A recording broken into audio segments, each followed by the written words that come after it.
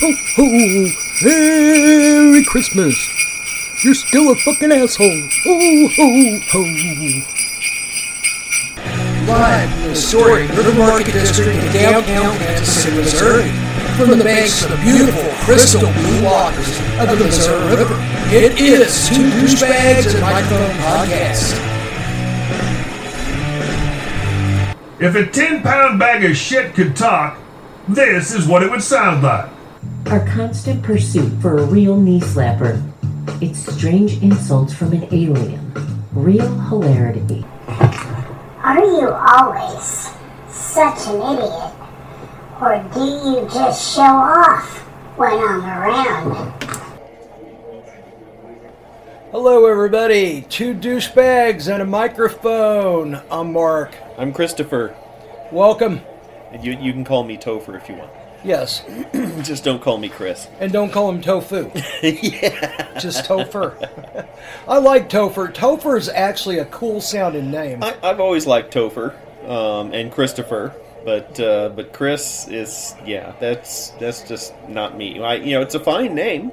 Yeah. I know a lot of people who named Chris. And you they're look fine like people. a Christopher. You do not look like a Chris. Yeah, I never thought so.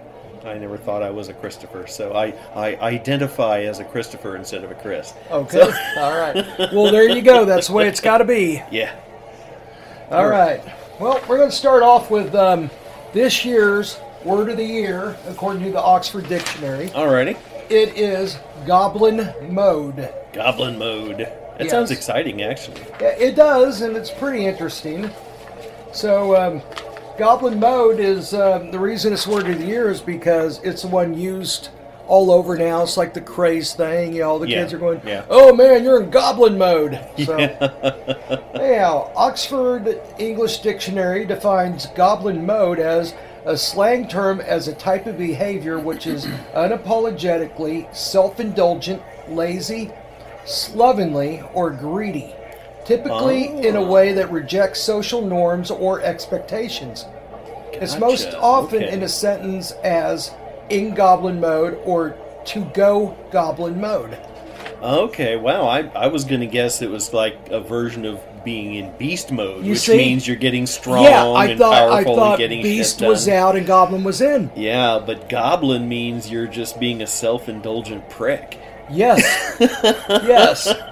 Oh, we never did say That's where we're hilarious. at. Because we're going to be self-indulgent here. That's Yes, for we sure. are. We are on Sky's Lounge. This is the revolving restaurant on top of the old Hyatt, which is now the Sheraton in downtown Kansas City. And man, you have to strap in. This thing is spinning fast. Yes, it is. No, what does it go around once every Like 12 minutes or something? Once every 17 minutes, I think, it's set up on the board there. Yeah, it is so slow.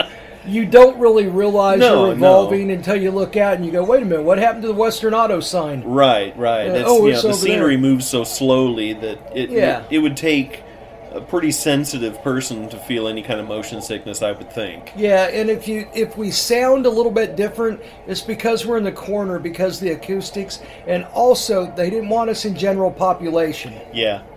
They found a corner for us. Yes, they did, and we're lucky because we didn't know we were going to do this. We're carrying all this stuff up, and you have to go up a special elevator. Kind of like the Space Needle. Yes, yeah. The Space Needle, I enjoyed that a lot. That was really cool. Yeah, I want to go back there. I don't remember too much of it, but I remember being there and looking out. Well, it's really interesting the way they have it leaning and all the glass. I mean, if you're not used to it, you're going to be way back up in there. You're not going to... I got down in there, but my old job, I used to routinely be up on heights and in areas like that, so it didn't bother me. But if someone's not used to heights, the Space Needle would bother them at first. Yeah, I remember one of my kids was, standing back in the center to where the elevators were, and he's like, nope, not going near those windows. No, thank you. Yep. So anyhow, Sky's Lounge is open for a limited time. It's a Christmas pop-up bar, basically. Yeah, it's Although really neat. they do have hors d'oeuvres here, and, you know, And those little, what are those little cracker-looking things? They say it's like some sort of a duck butter or some shit or something. Yeah, traditionally it's what do they call foie gras, which is like foie gras. That's it. goose liver paste. Goose liver paste. Yeah. But sometimes it's duck, or now there are vegan options that are similar. Yeah. Hell, I saw a show the other day that showed how they make fake caviar out of kelp seaweed. Isn't that weird? Yeah. Yeah, it is. So. No pregnant fish were harmed in the harvesting of this caviar. I asked him for mozzarella sticks, and the guy gave me a dirty look, so I guess they're not that type of place. Oysters Rockefeller. Get the Oysters Rockefeller. Okay. I've had that before, back when it was a full-time restaurant. Oh, yeah, when it was actually, what was the name of the restaurant? I forgot. Skies, I think it was. Was it still Skies? Yeah, Okay. It was just a different hotel it was on top of. Okay. Okay, yeah, it was on top of the Hyatt. Now it's changed over. Yeah. And it's the Sheraton. So. There's a new Sheraton in town. Yep. Then a little bit later on, we're going to go into me and Christopher's Christmas packs that we got from the Filthy Bean in Nashville. Yeah. Yeah. I understand they're doing a pretty good business. They are. Yeah. Rick said that his business has picked up internet-wise. Mm-hmm. And so he had to contribute that to us because that's our place there. Yeah. Internet. And we have great numbers out of Nashville. And yeah. thank you guys again. We mentioned this last couple of podcasts ago. Thank you. We're gonna have to get someone to go over there and take pictures of themselves in the booth that we were sitting or the table we were sitting. Yeah, if you ask and Rick, make that a thing. Rick, you'll know Rick because he's walking around there and he'll tell you, hey, I'm the owner. Is there anything I can do and all that? So ask Rick where Two Douchebags and Microphone did their podcast. Yeah, and they'll direct you. He'll direct you to the booth. Yeah, if you get enough people taking selfies there, that could catch on, and that could be cool. Yeah, so Rick wants us to. You have A and I have B of the Christmas packs. Excuse me, yes. And they have different blends, and we're going to go over some of them, and probably the next podcast go over a few more of them. Brew some up and, see how we like them. Yeah. So, thank you, Rick. We know you listen to every podcast. And thank you, Nashville, for the great numbers we're getting out of there. I mean, it's really, really, I don't know why that we have these hot pockets. Denver is a hot pocket. We're having all kinds of downloads from Denver, all kinds of downloads from Nashville, and what? I have a theory. What is it? Because we tell it like it is about the NFL teams, about Derrick Henry not being all that. Yeah.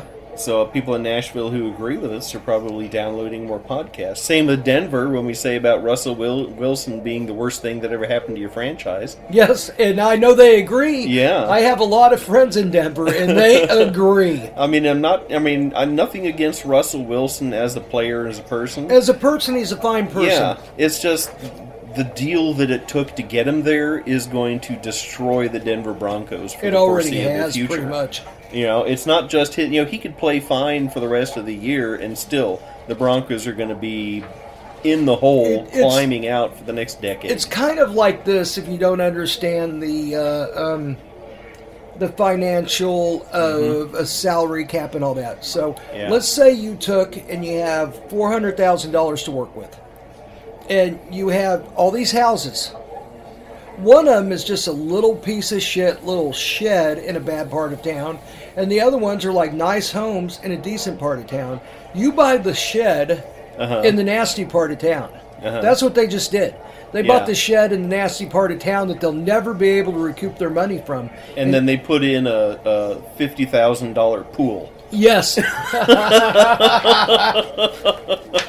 And believe me, Denver, we're not telling you anything. Ooh, fairy dust. Do you hear that? Fairy dust. Yes, I did. Yeah, cool. Nice. For anybody who doesn't remember, you'll have to Google this, but Google the Herschel Walker trade. You know what I'm talking about, right? Yeah, coincidentally, he just lost the Senate seat in Georgia, too. Oh, yeah. Yeah. Well, back when he was just a football player. Yeah. Well, he's not a senator either. So, yeah. But anyhow. Here's in a nutshell. He was a Minnesota Vikings. Mm-hmm. No, he was a Dallas Cowboy player. Cowboy, yes. Yes. And the Cowboys were sucking canal water big time. Mm-hmm. I mean, they had just gotten Troy Aikman, but they were still like 2-14. and having all sorts of trouble.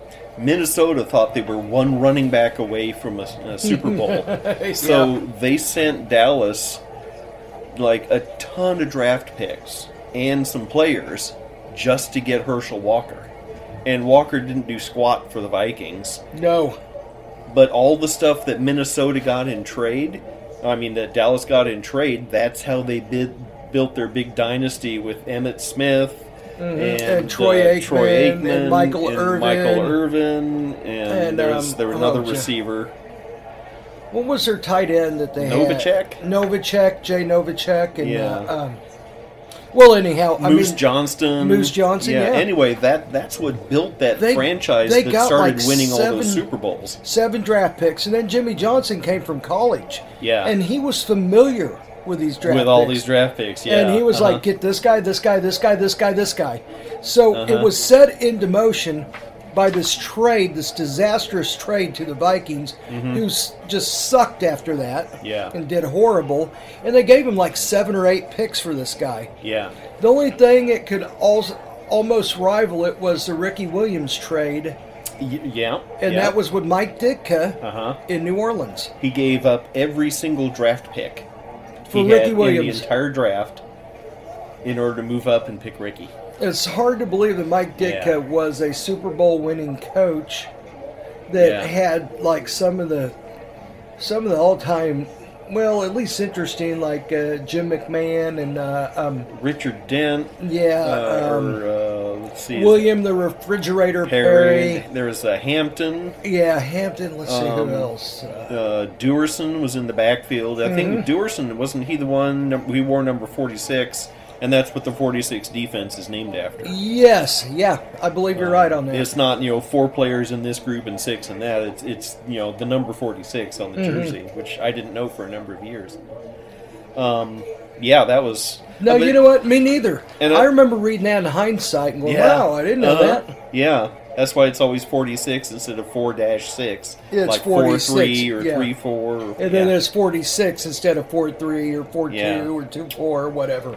It was right there in front of us. It's not like naming the positions of the players and how they are going to counteract an offense. Yeah. It's just named after a guy's number. Yeah. And he was apparently, the key or the playmaker or something. But, so I would expect Seattle now to build a franchise to rival, Geno Smith has been really good. Yeah, he has. He did have...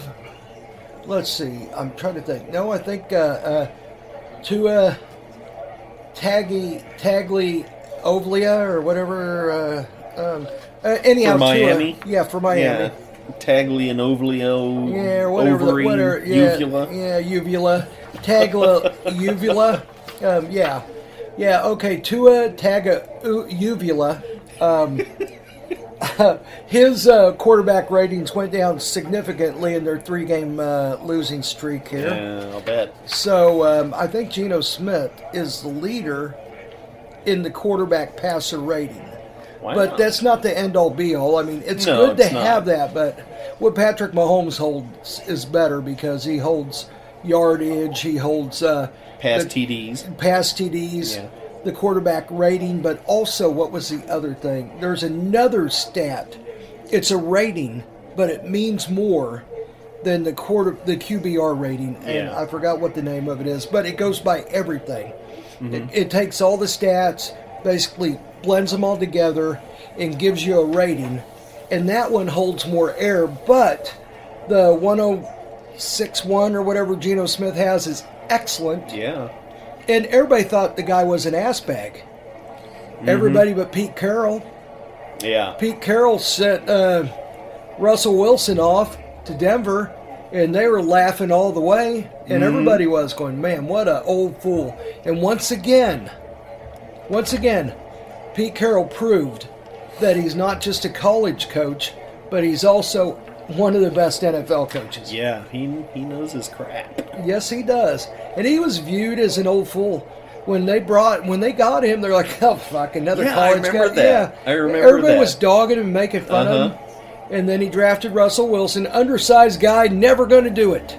Well, now maybe he's not, but he did. But 2 he sure- Super Bowls in a row, won them. Yeah, and he sure paid off for Seattle. I mean, he gave all that to Seattle, and then as a parting gift, Yeah, they got all that stuff from Denver yeah. in trade for And him. what's Carroll going to do? So Build his team around it. yeah, so it's like free money getting Russell Wilson for the Seahawks. Pete 'cause Carroll would be they got one of the more with guys- him going out the door than that's amazing. Pete Carroll will be one of the guys I would love to talk to one-on-one. Yeah, I would love to ask him certain questions to get his thought just on it. yeah. You know what I mean? It'd be like, so, go ahead. I just had a great idea. What? Let's ask each other which old-timey football coach would we like to have a dinner with where you could talk about football? You know, I'm talking going back to the 50s up till now. Doesn't have to be living, you know. No, I got what you're Yeah. saying. Like Hank Stram. Yeah, Hank Stram, I would love to have dinner with him, not just because he was such a great coach and a Super Bowl winning coach, but he had a unique way of presenting things. he really did, yeah. The way he talked. And he was just a big, fun, happy kind of guy. Yeah, you know, I think he really was. I think I answered it right there. Yeah. Mine would be Hank Stram. I think mine, and I came to this pretty quickly, Tom Flores. That would have been in my top 3. Yeah. Tom Flores might be my second. Yeah, because he was a backup on the Chiefs when we won the Super Bowl, and then he went to play for the Raiders, and then he was also head coach of the Seahawks. Yes. In addition to being, you know, a position coach or assistant coach in other places, He was one hell of a coach. Yeah, And also, I liked his thought process too. and he was one of the earliest head coaches of color in the NFL. Yes. Before there was a black head coach. Yes, I would There was love Tom to talk to him Flores. about that too. Yeah. To see the opposition that he got from the owners, because I'm sure Yeah. he did. But, you know, So- he made his bones going through, you know, being a player and then, you know, being He assistants. earned and, every bit of his respect. yeah, he really did. So, and I think at the time, the racism of the owners and their perception of the racism of the country, they were more comfortable with a Hispanic head coach than they would be with a black one. I would agree. Because it was less of a jarring visual There thing were- for yeah. white bread America to have to, oh Yeah. my God, Well, look this at-" goes back to You what know, we were that talking kind of about thing. a couple of podcasts ago about Doug Williams. Yeah. And then about like how he kind of broke into there. And then Randall Cunningham after that about Yeah. how, oh, wait a minute. We don't Yeah. have black quarterbacks. No, you just don't. Yeah, there was a real clamp down on it after They got that. motherfucked for so long by Yeah. the media and everybody. They got Yeah. motherfucked. They're like, oh, no, they run too much. They get hurt. Yeah, then what was it? Jimmy the Greek said that they don't have the they have the body to be great athletes, but they don't have the mind. The mind, yeah. to be like, you know, a quarterback or head coach or anything. And That's Jimmy what the got Greek Jimmy was the a Greek well-known ran off. fucking idiot, too. Yeah, that's what got him run off TV. Yes, and it should have, too. The guy was number one, the guy was not entertaining at all. No. He should have never been in the position he was. No, he was a bookie. Yeah. And he gave odds. And he was wrong most of the time. He was And wrong but he was almost just 99% of the time he was wrong. But, you know, he was a flamboyant asshole. Yeah. And people enjoyed that on TV at the time. You know, I mean, the Howard only Cosell was guy- a flamboyant asshole. yeah, the only guy is getting ready to go to Howard Cosell. He's the only guy that got away with that. Yeah. Because remember, he said, run, monkey, run. Yes. And he got away with it. He got away with it. He He called an African-American player a monkey. When on he was national running down the TV. field and he said, run, monkey, look it up. We're not making this shit up. Oh, my gosh. even it just then, hurts. It hurts even to Even in repeat the it. 70s, it was shocking. Yeah. Even in the 70s, all these old racist fucks were, did he just say that? Yeah. So think of that. All these racists were sitting in their house going, he can't say that. It's like you tell these people so long that they can't say it, and then someone says it, and they're like, "Wait a minute, Yes. Where's the lightning bolt? Yeah. You know, where's the? That's how bad it was. speech Is police because coming? the people that probably actively said the N-word every day Yeah. was gasping when he said it. Yeah. So. Well, RG3 just like last Oh, week. yeah. He used the J word. Mm-hmm. The one that ends in double O's. I'm not going to say it. Yeah, I don't know how popular the word is anymore. Yes, the ending of the J word is similar to the word taboo. If you get what I mean. That's what RG3 That's said. one of those words that the younger people may not get, but people that have been our age will get. Yeah. Because it used to be a ha-ha word for people, for racists. They'd be like, oh, look at that. You know? Yeah, I grew up hearing that word and understood in popular culture that it meant ignorant, basically savage. the same as the M word. Yeah. Like a subhuman or whatever, Yeah. you know, derogatory, like just making them nothing, you know, just calling them this word to make them like inferior. Here's another thing to Google. Take a look at some of the Bugs Bunny cartoons from like the 50s, the 40s or the 50s, where they show the African natives. Yes. Insanely racist Oh my caricatures. God! With the big lips and all that. Oh my God! Yeah. See, that's what that J word. That's what I thought people meant when they said the J word when I was a kid. It's like, oh, you mean these, you know, with the big giant round white O for a mouth. And Yes, and the big white eyes, and jumping and dancing around. See, that's what RG3 doesn't understand. Yes, It's not just a cute little term.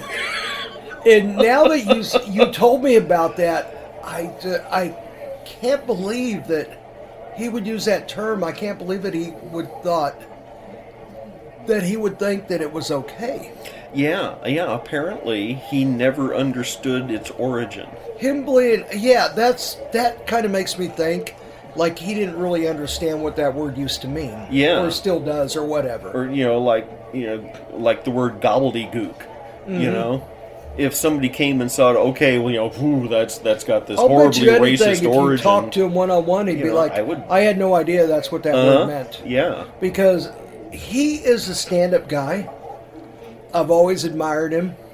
The Washington ruined him, bringing him back on the field too quick. Yeah. He was going to be one hell of a quarterback, a great quarterback, but he was ruined because he got rushed off of knee surgery so quick and brought back. It destroyed him. It destroyed his knee. He never was able to play very well again. Yeah, he was very, very much mishandled. Yes. But yeah, his ignorance of its impact and its meaning, it reminds me of a guy I worked with for a while in the 90s when I was at the Rosedale station. White guy, born and raised in Johnson County in all white neighborhoods, went to all white schools, you know, and he was really kind of sheltered and kind of naive about some things. I've known people like that. I know what you're talking about. And the subject of the restaurant called Cracker Barrel came up.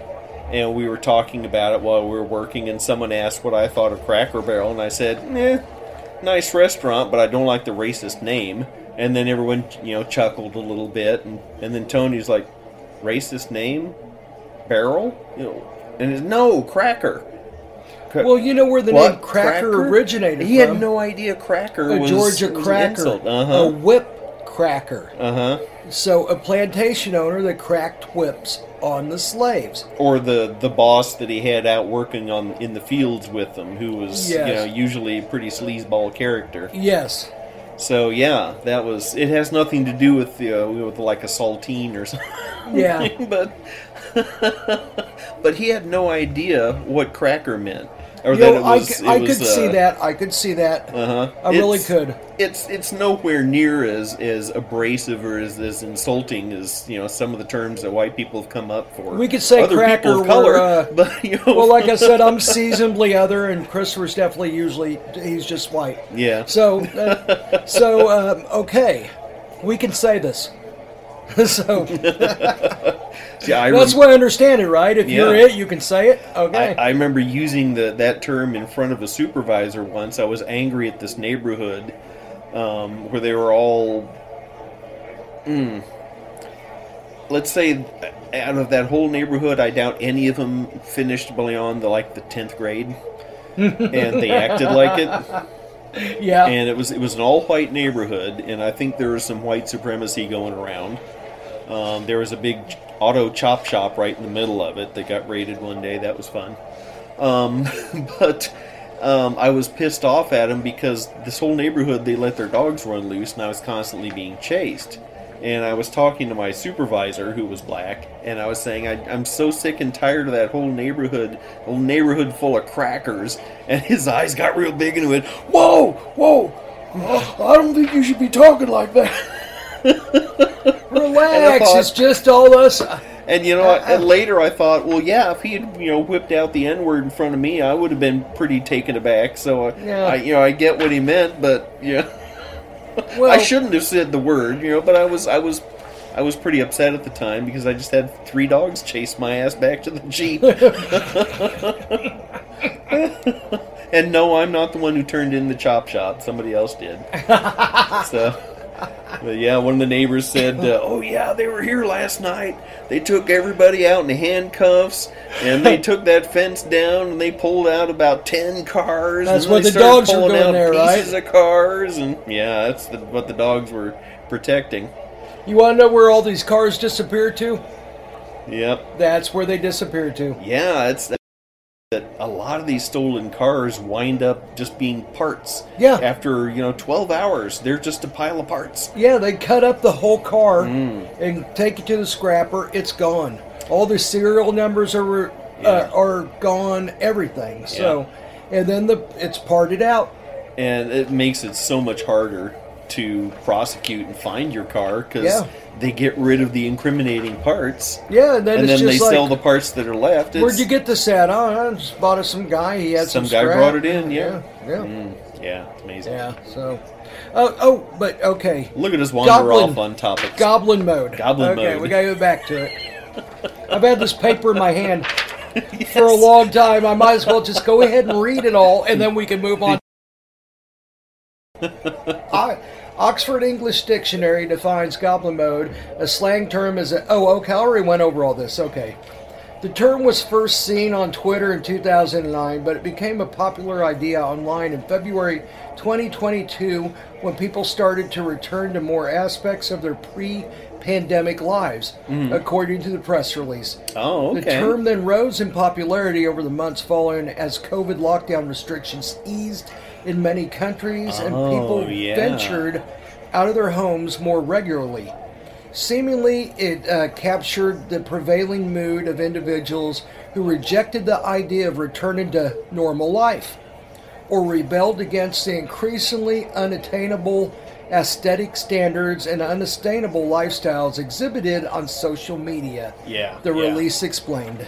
So, that makes sense. That really does. Goblin mode is the 2022 term word of the year. And that is why, and I totally... Yeah, well, let's give it a round of clap. Yay, goblin mode. Round of clap for goblin mode. Yay, gobbling, yay. See, everybody's looking at us now. It's his birthday. It's his birthday today. Hey, they're going to come over here with that fucking cake. If you hear clipping, it's because they started singing to me, you fucker. Yeah, you're lucky I didn't say I proposed to you. Then they really... I dare you. I dare you. Next time the waiter comes over, I'm going to hold your hand.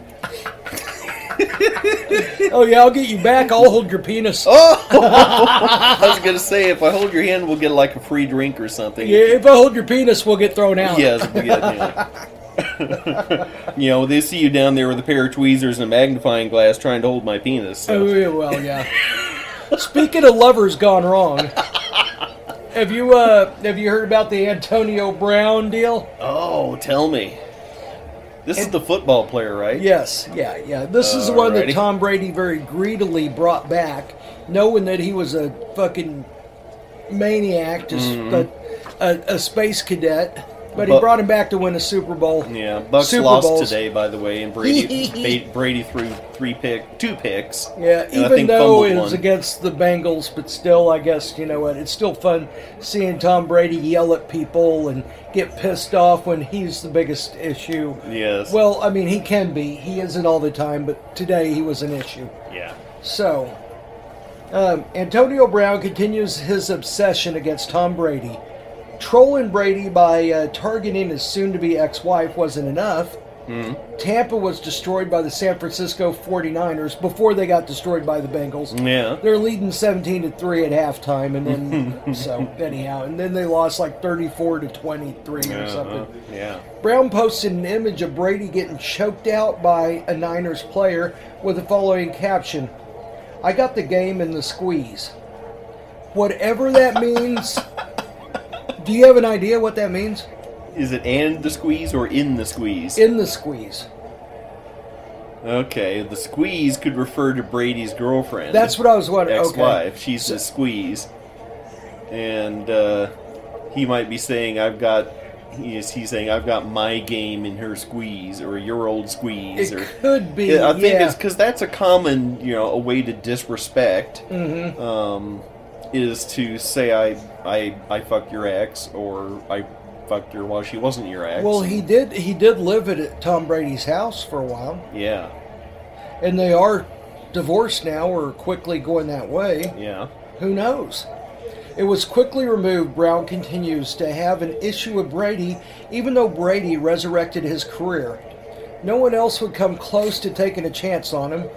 The Bucks have not had a good season by any measure. No. Went from Super Bowl favorite to below 500 team, possibly given the weakest division to the quarterback-less Falcons. Yeah. So, the team appears to be falling apart. Reports now have surfaced that Brady has been holding secret meetings with his skill position players without any coach's knowledge. He repeatedly makes changes in the game plan before the game with Bucks coaches, and they don't see it until the game. So, I mean, now, the reason I kind of paused when I said the Falcons is, since I put this article down, okay, that has changed. The Falcons no longer have an edge over them. Yeah. Let's see, the Falcons lost. Who is it? Is it no? Carolina lost. So I think that Tampa Bay, because that was a Thursday night game that they lost to. I think the San Fran, now Tampa Bay has the edge again. So that's why I kind of like stopped there. I didn't mean to, but I had to think about it because there was another game played and the two of the other teams lost, and they lost too. So what happened is I think the Bucks still have like the edge over Carolina and the Falcons. Okay. But so still, it sounds like Tom Brady is like taking control. What you're saying, he's like dictating game plan and making changes to the game plan to suit him. Yeah. Well, that was the part that I went into. I had to skip over some of it because, like I said, the landscape of that division changed so much. Yeah, they're all so bad. Yeah, they're jostling all for last place. Yeah, yeah. I mean, they're all like they're all like below 500 or 500 or whatever. Yeah. So, anyhow, I had to skip over some of that, but the part that I went to, which was later on down, was this right here.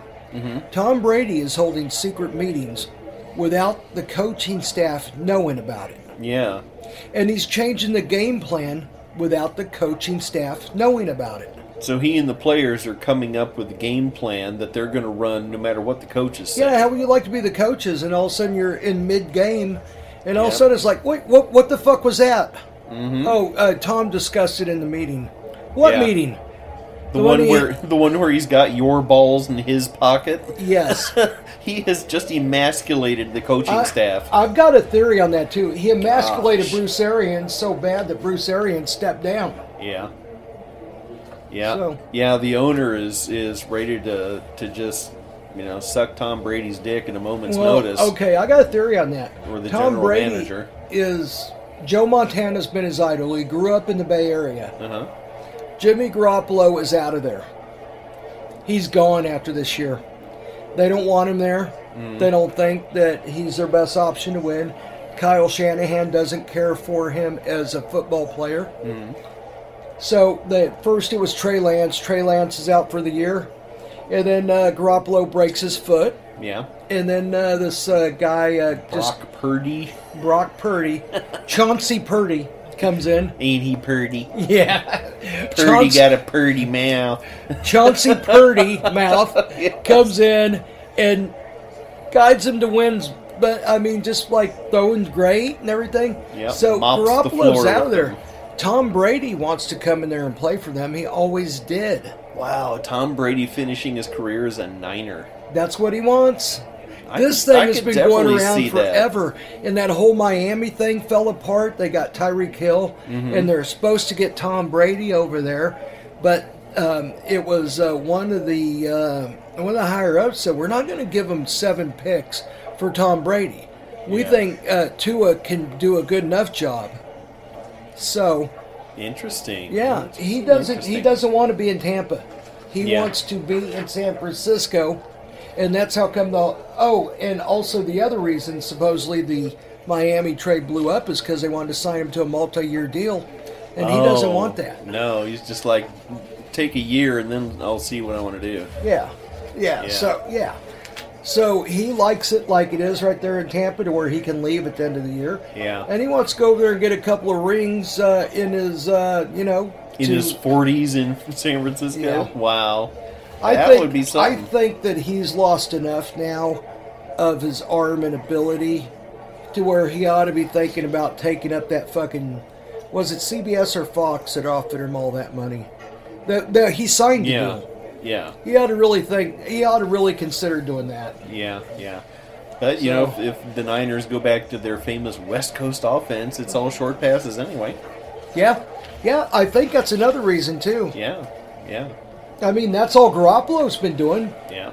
You don't ever see Garoppolo launch one like Mahomes does. Yeah. You don't see him do like Herbert does or Josh Allen.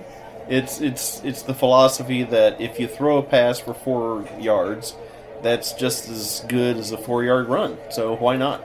Yeah, well, I mean, look at Andy Reid's theory. Any pass play under 5 yards is a run to them. So according to them, we're one of the runningest teams around. Oh, okay. He said that a couple of years ago. Yeah, they lump that in with the running game as every pass under 5 yards. And like I've always said, no, it's not. No, it's not. No. So, yeah. Anyhow. Well, while we're talking, we mentioned disrespecting somebody by saying you boinked their wife or ex. I was seeing a show earlier about the 90s, the decade of the 90s, and they mentioned the death of Tupac Shakur. And it was during the East Coast, West Coast hardcore rapper feud. There's been so many theories about that, but go ahead, I want to hear this one. And they gave examples of, the diss tracks that were put on various albums and the imagery and things, but I remember at the time that it happened, there were various theories going around as to who did it and how and why, and one thing that came up, for a while anyway, was that the whole East Coast, West Coast feud was a publicity stunt that went horribly wrong. I was wondering if you're going to go there. There never was any kind of feud. It was just manufactured to sell more records, but it took on a life of its own, and it cost... Didn't Want to Run DMC say that first? I think so. Yeah. But it soon got squelched. Yeah, and it was like, no. We need this to sell records. Yeah. And dumb kids, what are they going to do? Yeah. And plus, if it came out that it really was a publicity stunt to begin with, then all sorts of liability suddenly comes into play, and lawsuits get stacked up, and so it was in everybody's best interest to say, clam up. It was never a publicity stunt.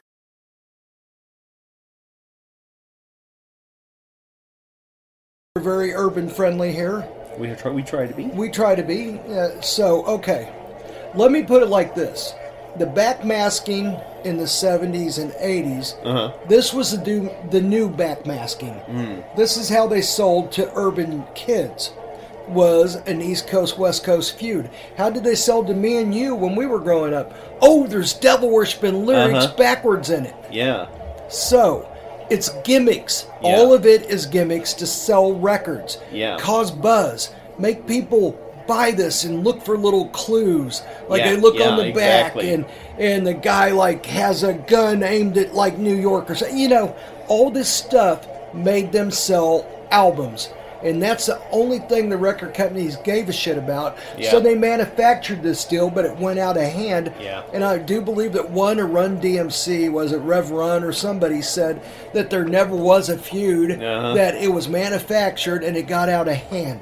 And the songs that had the disrespect in them was, it was like a soap opera, and each song was an episode, so you had to keep buying the music and listening to the music to get the clues as to who hated who and how the feud was going. And this is all right up the alley of your basic entertainment promoter. Yes, and I'll go even further. Okay, during the 80s for a while, after the whole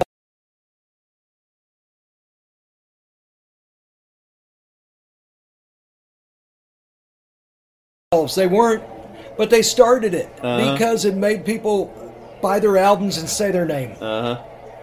Yeah, I don't know if anybody remembers. Was it Bon Jovi that said that, like, we helped start that rumor that he was gay? Yeah. Because it helped sell records. Tom Cruise helped to foster the rumor that he was like the #1 gay download. Yes, that's right. Yes. Yeah. Richard Gere and the famous hamster. No, I don't know if he had anything with that or not. I think that was by a hater. That guy got all this marvelous fucking pussy, and someone got mad and said, well, you know what he does? He sticks hamsters in his ass. I saw it. I know a guy that knows him. Hello, this is Satan. You might know me from my pet name, Inflation. I'm here to tell you that there's no better way to relax than listen to two douchebags in a microphone by a nice warm fire at night. I sit there and I reflect on all the souls I burned that day. Enjoy. From the makers of Who Bit My Asshole board game and Guess Whose Discharge Kit comes 2 douchebags and a microphone action figures. Each action figure comes with 3 free mullets, a bag of flaming hot Cheetos, and a box of antibiotics. Collect both and watch your neighbors move. Act now and get a free at-home taint piercing kit. That's right, free taint piercing kit. New from Jizbro. He has a fucking gerbil farm down in southern Mo. I don't know if you remember a singer from the 70s and 80s named Gino Vanelli. Yes, yeah. He was at the time he had this huge black curly perm. He's he had the Italian fro. Yeah, he's ethnically Italian. He's a Canadian citizen. Yes. And his music was kind of synthesizer meets jazz meets Latin. He was actually pretty interesting to listen to. Yeah. He had some good stuff. I enjoyed some of his stuff. He had wrote a couple great of ballads. hits. Living Inside Myself was a big hit, and he actually done really well with the women too. Women really enjoyed him. So there was a couple albums where his backing band was a big chunk of Carlos Santana's backing band. And those were some really, really neat albums. Yeah, they were, because they brought a lot of the Santana feel to him, who was completely different. Obviously, than Carlos Santana. Musically, looks, everything. But it was very interesting because they brought a different element to it, and I actually enjoyed those albums even a little bit more than the others. And I remember at the time, he was, photographed as a heartthrob. He was never more than 1 or 2 buttons down at the bottom of his shirt that were buttoned. The rest was open, and always flattering camera angles on these shots and stuff. Yeah, and he always did the pose. Mm-hmm. That stern look with your bottom lip a little bit down. Yes. And then the rumors started coming around that he was gay. Yes, and I kind of believe that. Broke my sister's heart because she was just thought he was the hottest thing ever. Yeah, a lot of women did. And then I would look up information about him, and before the internet really got going, you couldn't find a whole lot. But eventually, like in 2010 or something, I looked up some more of this stuff. It was like the first Fabio. Yeah, kind of. And I found him on his, it was a Wikipedia page. Oh, wait a minute, Fabio, look him up. Yeah, there you go. If you're younger. Remember when he got hit in the fucking face with that bird? He was on a roller coaster. It showed a picture of his fucking huge nose, just fucking bleeding everywhere. Anyhow, go ahead. That was Fabio. No, it wasn't. It was funny. Hell no, it would have sucked. But in the section of the Wikipedia bio that talked about his career, it said that his management group decided to intentionally market him to a gay audience. I could see that. And therefore, they suppressed anything about him dating or seeing a woman or being with a woman, and helped spread the rumors that he was gay, because they felt that he would sell really well to a gay audience, and they would buy his albums more if they thought he was gay. I could believe that. So, what a heartless manipulation, But, it turns out he's not gay. He got married to a woman, and they had some children. Yeah. But just when you mentioned that, after the 70s, all of a sudden everyone's gay. It's like, well, he kind of rode that that popularity. Yeah, only it was like the we're gonna let you determine that because of certain factors. Yeah. But we're not gonna say that. Yeah. And we're not gonna start that. Yeah. And it could have been actually Gino himself going, I don't want to be known as gay. Who knows? Yeah. So who knows? But anyhow, it worked. Yeah.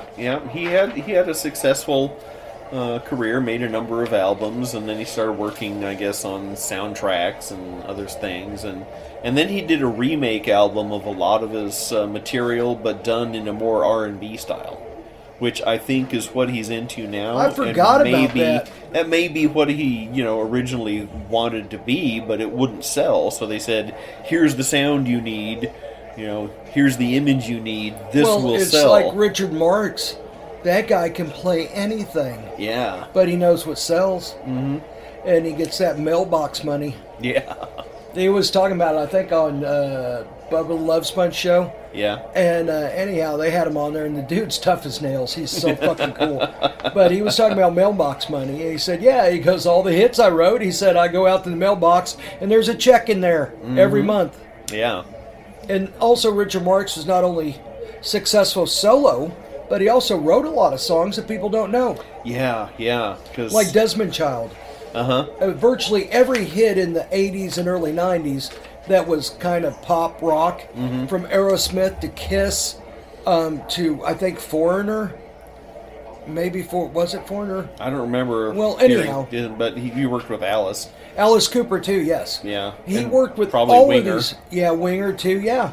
Desmond Child wrote most of these songs. Yeah. And there are a lot of really good songwriters who just really don't want to perform or go tour. Desmond Child came out with one album that I know of. They're happy to write songs for other people to go make a hit out of. Well, Desmond Child, he had nice hair and he was a nice looking guy and everything, but he did not have the it factor and he knew it. Yeah. He came out with one album and I bought that album and I liked it, but it didn't punch through. It was just like, he was like a good singer. The song sounded good, but it needed a Steven Tyler or it needed a Paul Stanley or an Alice Cooper to be doing it. Wouldn't that be a real sense of frustration to hear the song in your head the way you want it done, but you're incapable of doing it? So you have to go get somebody else to do it? Every day on guitar. Yes. Yes, I identify with that very well. Yeah, I know what you mean. Man, I could do this so well if I didn't suck. Yeah. Oh, fucking all thumbs Mark over here. Yeah, I understand. Yep, believe me. You know what? While we're on the subject of musicians, Ozzy Osbourne, right? Okay, has hit another career high with his first ever career back-to-back #1 rock radio singles. Wow. Can you believe that he's never had that before? With all his success and all his fame and everything, he's never had back-to-back #1s. You know, I find that hard to believe. On the one hand, it's hard to believe, but on the other hand, I've been learning more and more that a lot of these bands that I thought were super successful, like, never had a #1.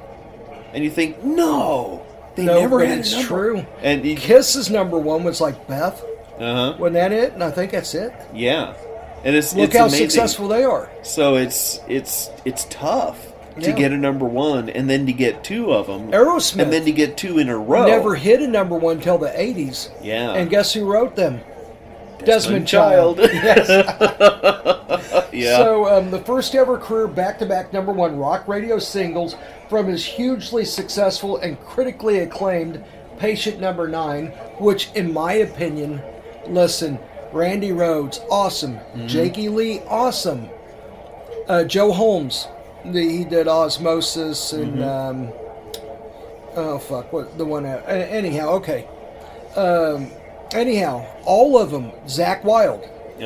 Fantastic, great musicians, genius, all of them. But his Patient Number 9 is the best album he has ever done because he tapped into Eric Clapton, Jeff Beck, Duff McKagan, Tony Iommi. Who was the drummer that died? Taylor Hawkins. Wow. Chad Smith. He went to all of these people. Some of them as idols, some of them he just likes. Yeah. And he tapped into their creativity only with an Ozzy twist. And it has been nothing but genius from Patient Number 9 with Jeff Beck and the guitar angles and the feel that guy comes from. Yeah. That guy was a Steve Vai before Steve Vai knew he was a Steve Vai with all the sounds and the emotions that he came up with guitar. He didn't have to say what he was trying to explain. You knew it. Because Jeff Beck was that good.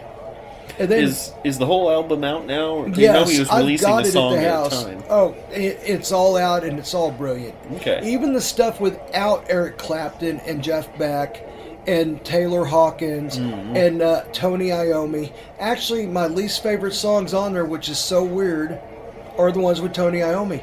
No, because they're predictable. Oh. The One of These Days with Eric Clapton is just genius. Eric Clapton plays his fucking balls off. And Ozzy sounds so fluid just doing this. It's a match made in heaven that wouldn't seem like it was. And with Jeff Beck, in my feeling, Jeff Beck, if he does more albums, should be his studio guitarist on everything. Because he captures the feeling. And so did Eric Clapton, but to me, Jeff Beck captured the feeling that Ozzy is wanting you to know. Yeah. And I love Zakk Wylde. Zakk Wylde is one of my favorite guitarists ever. But the way that Eric Clapton does it is just genius. And it's just, it comes from within. It's not something you learn. You have it or you don't. But anyhow, One of These Days and Patient Number 9, the one with Eric Clapton and one with Jeff Beck, both reached #1 on the rock radio charts by Media Base. It follows the #1 slot of the album's first single entitled track, Patient Number 9, featuring Jeff Beck, which I already said. And Ozzy said, I'm fucking overwhelmed by the response to this album that he's had from everyone. I'm just blown away. Which I can see. Last month, Ozzy was nominated in 4 categories at the 65th Annual Grammy Awards. The Patient Number 9 title track has been shortlisted for Best Rock Performance and Best Rock Song. While the Patient Number 9 LP is in the running for the Best Rock Album, another track, Patient Number 9, Degradation Rules, featuring Tony Iommi, is up for Best Metal Performance at the Grammys. there are going to be some people saying, well, he's getting all these nominations because people know that he's in failing health and blah, blah, blah. No, that's not the reason. No, I would say it's more that I know what they, you're saying. The fact that he's in failing health, I think, is the reason people he's doing this. Yeah, and that gets people thinking, oh my God, we overlooked him all these years. Mm-hmm. This is accolades he should have gotten. It's not like he's on his way out. Let's just give him some meaningless awards. He's a backdoor genius. Yeah, he backed into all this because Yeah. he didn't even know his own genius. Imagine if he'd started doing this 15 years ago, when he was a lot healthier. Exactly. I know. Gosh. I know. I just wish Paul McCartney would have taken him up on the offer. That would have been something. That would have been the all-time, I swear. Ozzy and Paul. Well, this would be the fake Paul, the replacement Paul anyway. So. Yep. So Patient Number 9, released September 9th and marking Ozzy's 13th solo studio album, triumphantly sets new career highs for the Rock and Roll Hall of Fame inductee and Grammy-winning singer and songwriter. The critically acclaimed album has topped his previous chart entries with record-breaking numbers around the world. In the U.S., the album debuted at number 1 on multiple charts. Top album sales, Ozzy's first number 1 ever on this chart. Wow. Well, and also keep in mind that, it's a good feat. It's a great feat, and it's incredible he's doing that at this stage in his career and life. But we don't sell the albums. They don't sell like they used to either. Yeah, it's a whole different. But it's still stat. quite a feat. So, yeah, it is. Anyhow, top current album sales, another first. Top rock and alternative albums, top rock albums, top hard rock albums, top vinyl albums, and Tastemaker album charts at number 3. I looked that up, and it's like a different system that they used to count. Anyhow, to me, it didn't make a lot of sense. So, anyhow, and number 3 on the Billboard 200 albums chart. Globally, the album charted at number 1. Nice. Number 1 in Canada. Career high number 2 entries in the UK, Australia, Finland, and Italy. Number 6 in the Netherlands and New Zealand. Number 8 in Belgium. Number 14 in France. That's because they're stupid over there. Other highlights include number 2 in Austria, Germany, and Sweden. Number 3 in Switzerland. And number 4 in Norway.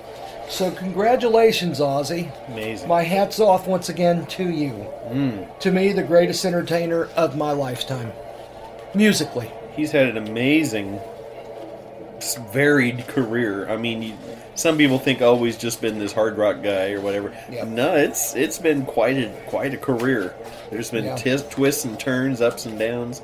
Who do you think's going to play him in the movie? Okay, they're working on that right now. Yeah? And it's how Ozzy and Sharon, how they met, and how she basically saved his life because he was killing himself with drugs and alcohol. And they got the guy already. I forgot his name, but you can see it on 2021's... damn it, what the fuck is the name of that album now? I can't even remember. Yeah. Well, anyhow, it is a biopic. Okay. A motion picture biopic that's coming out here in a year or so. Interesting. Yeah. Really, to do justice to his whole life, you'd have to have like a limited series. Yes. Because in one movie you can maybe encompass a third. And even at that, you're running past everything. So, it's better than nothing, but... it'll be interesting to see if his life story ever gets the detailed treatment it deserves. It'd be entertaining as hell. Ordinary Man is the name of it. Wow, that fits, because he was just a guy. That was you heard the term JAG, just a guy? Yeah. That was him. He was just a guy. He was. And his dad told him a long time ago, he said, Ozzy, what I have for you is either something special or prison. He said, neither one, nothing else. I saw that on Don't Blame Me, which I still have somewhere, which is the 2-hour back in 94, 95, where he just highlighted his whole career, talked about everything from getting kicked out of Sabbath, Dio taking over, to a solo, how he backed into a lot of this stuff, how he did this stupid shit, how he almost fucked his crew up, how Sharon saved his life. You know, Ordinary Man, the song, it was produced by Andrew Watt, which is an emerging younger guy on the scene. He played in California Breed with Glenn Hughes and Jason Bonham. Oh, okay. Which was basically it was Black Country Communion after the guitarist left. I forgot. Okay. The blues guy. But anyhow, Ordinary Man, the song itself was him and Elton John. And it was a very, very good song, and it did very well. So, anyhow, the biopic is coming from there. Yeah. And anyhow, the name, I'm looking for the name of the song. Let me see. Under the Graveyard. Under the Graveyard, okay. Under the Graveyard. And it is a song about how Sharon saved his life and how he was killing himself. Yeah. And Under the Graveyard, I don't know if that's going to be the name of the actual motion picture biopic. Yeah.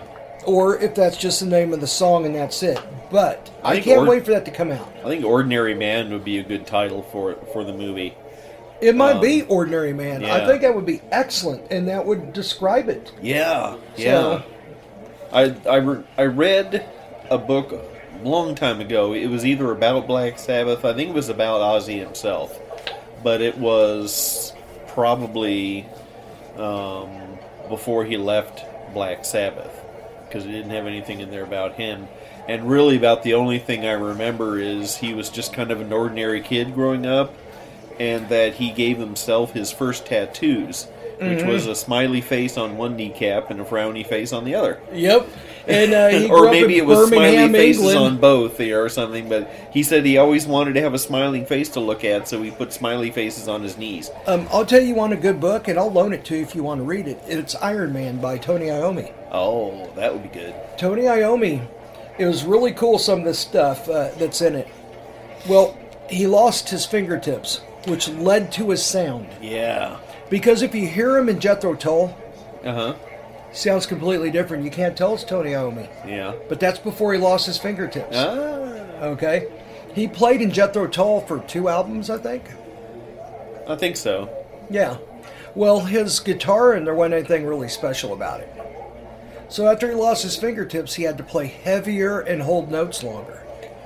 I think he wound up getting heavier strings, too. That too. Yeah. There was a lot of different things that he had to do. What we would consider normal guitar string gauges back then were, like, super heavy. Yes.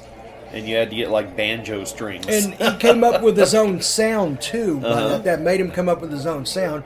He claims all he does is just Marshalls cranked up, but no. No, that's not half it. the sound is in your fingertips. Yes. It really is. Yes. Yeah. So his sound and everything, he had to change his sound around considerably. And that came up with his invention, in quotations, of heavy metal. I do believe that he is the guy that invented it. I mean, there's stuff similar to it, like Iron Butterfly and stuff, but not his style, not the way he did it. I would not argue at all with him being the inventor, the father of heavy metal. I wouldn't either. So, Tony Iommi, his parents owned a machine shop. Mm-hmm. So he just got this deal, put Sabbath together, and he's just getting ready to go on tour. And make the album, the first album. And his mom told him, you go back in there and you finish your day like you promised your dad.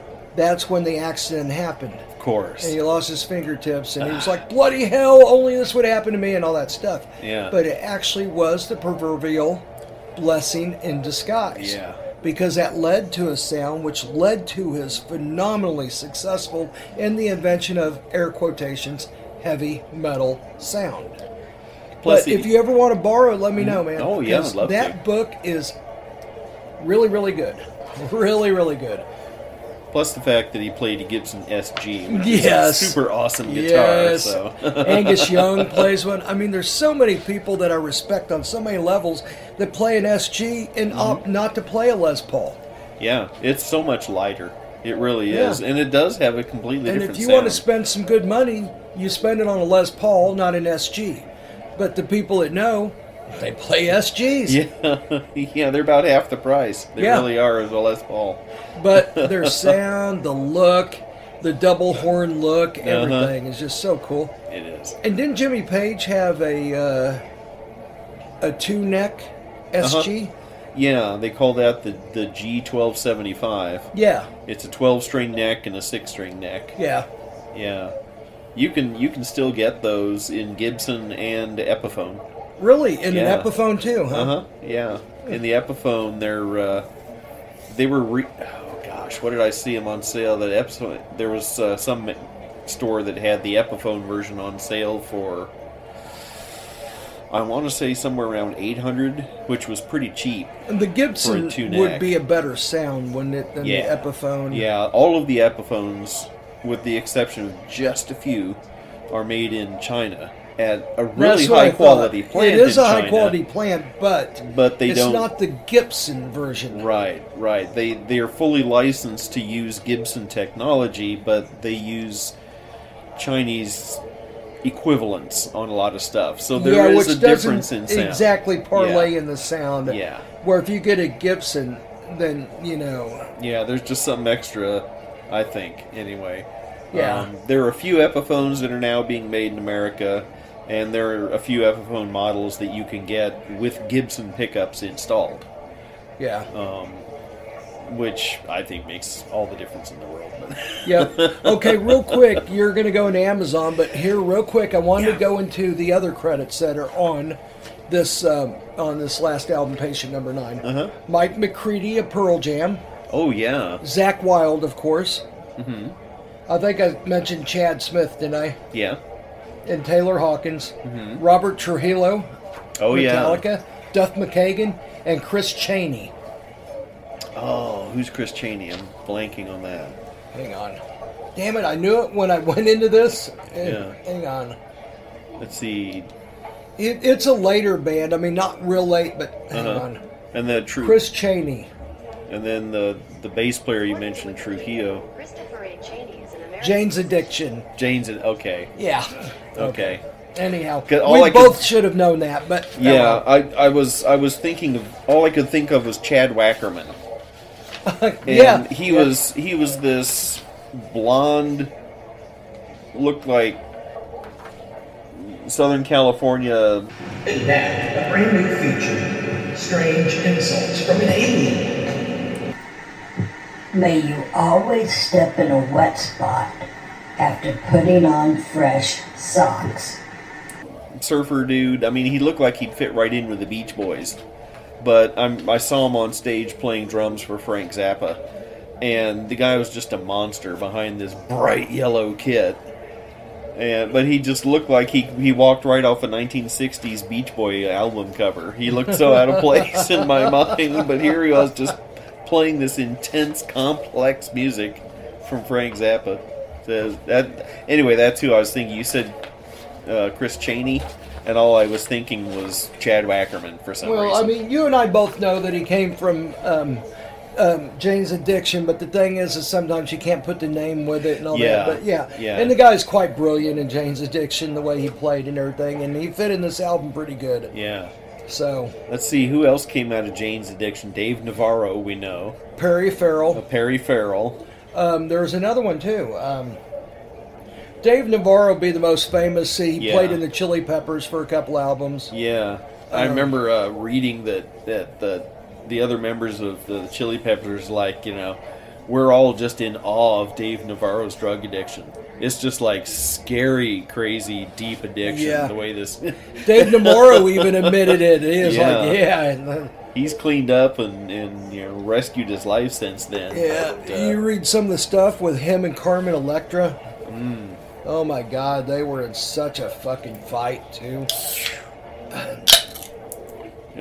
Popping open a beer. No, that's a Clamato, isn't it? Yeah, it is. Yeah. Clam and beer and tomato juice. Ugh. I think I'm going to go back to my pub ale that I was drinking before. Yeah. So, anyhow.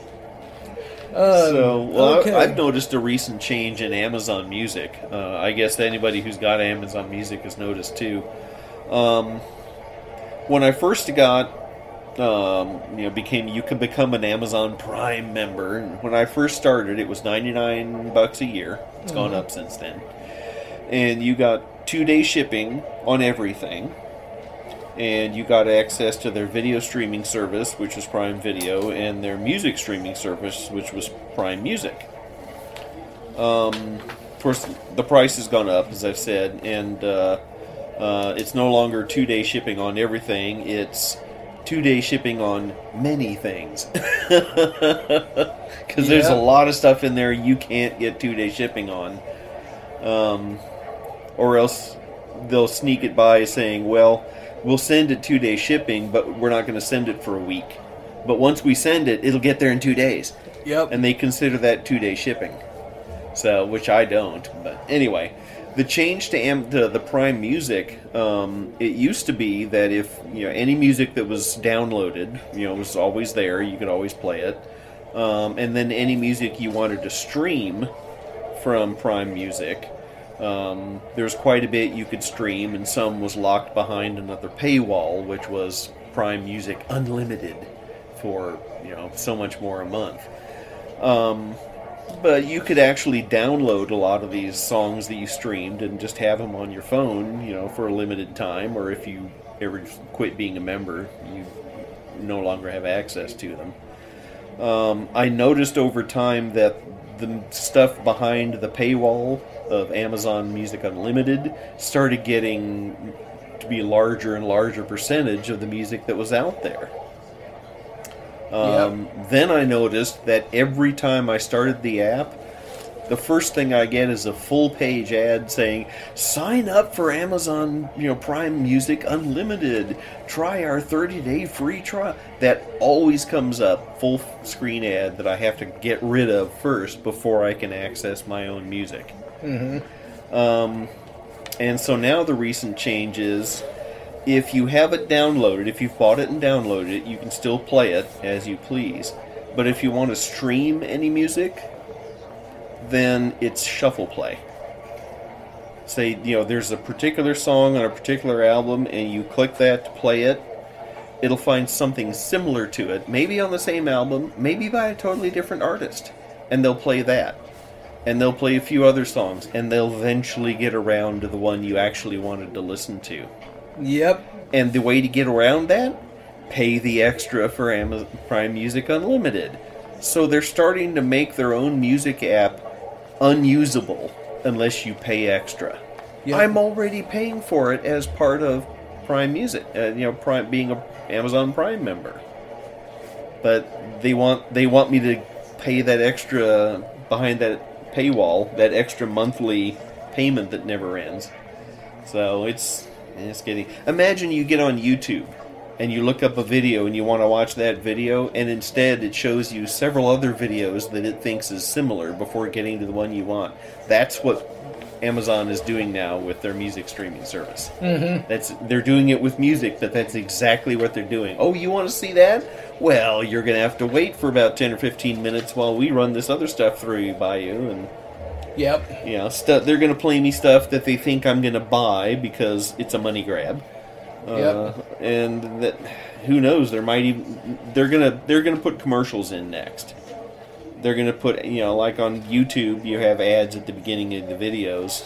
I'm sure Prime Music is going to get to the point, unless you're in the extra monthly unlimited, even your own songs, you're probably gonna have to listen to an advertisement before you can even play a song. Oh, I'm sure It's coming. Yeah. So I just went and downloaded just a plain and simple app that all it does is look for the music files on my phone that are already on the memory and play those. Yep. And it works for me. It doesn't work for Amazon or Apple or any of those other companies. It just works for me. Yeah. No, I agree. And then I'm still figuring out Apple. We're on iTunes now, but it's so hard to find us. I'm sure there's some sort of a subscription to where you jump out first, or you're in the search or whatever. Yeah, they're technically giving us equal exposure. Technically, but yeah. But, other people have paid to get to the front of the line. And it's in different tiers, so it's disguised. I remember that when I was applying for my passport for the first time. It was, apply for the passport and get it in 4 to 6 weeks, or you can pay $75 expedited. more, and you'll get it in 1 or 2 weeks. It's like, you motherfuckers, you can do them all in 1 or 2 weeks. You know why? They're making hella business with people that didn't realize that cruise companies now require passports, even if you don't get off the ship. Yep. Because for a long time there, because I cruise at least once a year, minus the COVID year and a half. But, okay, I cruise at least once a year, and I know this. The whole big Iggy was this. Oh, if you don't get off the ship, you don't have to have a passport. Bullshit. And then when they call down there, they make the last payment or something, and they go over it with them. Oh, yeah, make sure you have your passport. What? Thought I didn't have to have my passport. It's only a month and a half away. Oh, you got to have your passport. Oh, shit. Then you got to do the expedited. Yeah. But if the or whatever the government agency was that's making the passports, if they can do it in 1 to 2 weeks for the people who pay extra, they can do it in 1 to 2 weeks for everybody. Yes. So this tells me they're intentionally slowing down the process to make you want to pay for the expedited service. And this is our government trying to make a profit off of us. Oh, they are. They'd make a profit off of us anyhow. I mean, all we are is just machinery for them to make their money. Yeah. Steal their money. I think, in all parody and satire, allegedly, that we should just burn the motherfuckers out of Congress and get a whole new batch. I would agree with that 100%. Allegedly. Of course, allegedly, we'd never do this in real life, but I'll tell you what, it's an entertaining thought, isn't it? Yep. Imagine a whole new crop. 100% of them. Brand new. Never been in there before. And then they have the president of what happened to the people before them. Real quick, I wanted to go into what your wife did for me and Val when we were on our cruise. This is, 7 years ago, maybe? Oh, I remember this. I forgot the passports at home. Yeah. And I was going to go ahead when I got to the airport and realized I didn't get the passports. I was just going to go ahead and have Val go ahead on the plane. And then I was going to catch the next flight. I was going to run home and get it. She said, no. I called Cindy. She said she'll get him and overnight him to us. But then the thing she forgot is I heard about you and Val talking about how unreliable the post office was. And I'm like, I don't think I want to do that. I think I'm just going to go ahead and skip my flight. And I'm going to fucking go get them and then come back. And I'm going to pay $300 extra to get on the next flight. But you have them in your hand. That's why I wanted that's to, security to have them in your hand. But Val said, oh no, we'll get them. You'll see. But it took till we were supposed to be on the boat at 1 o'clock. And we're at the resort in Fort Lauderdale, and we're boarding the ship in Miami, which is an hour away. Yeah. And it showed up at 12 o'clock. Just barely, because Val said if it doesn't show up by 12 o'clock, we're not getting them. 10 till 12, here come the postman. And he had this big envelope. And I said, does that say Mark Wallace on it? Yes, it does.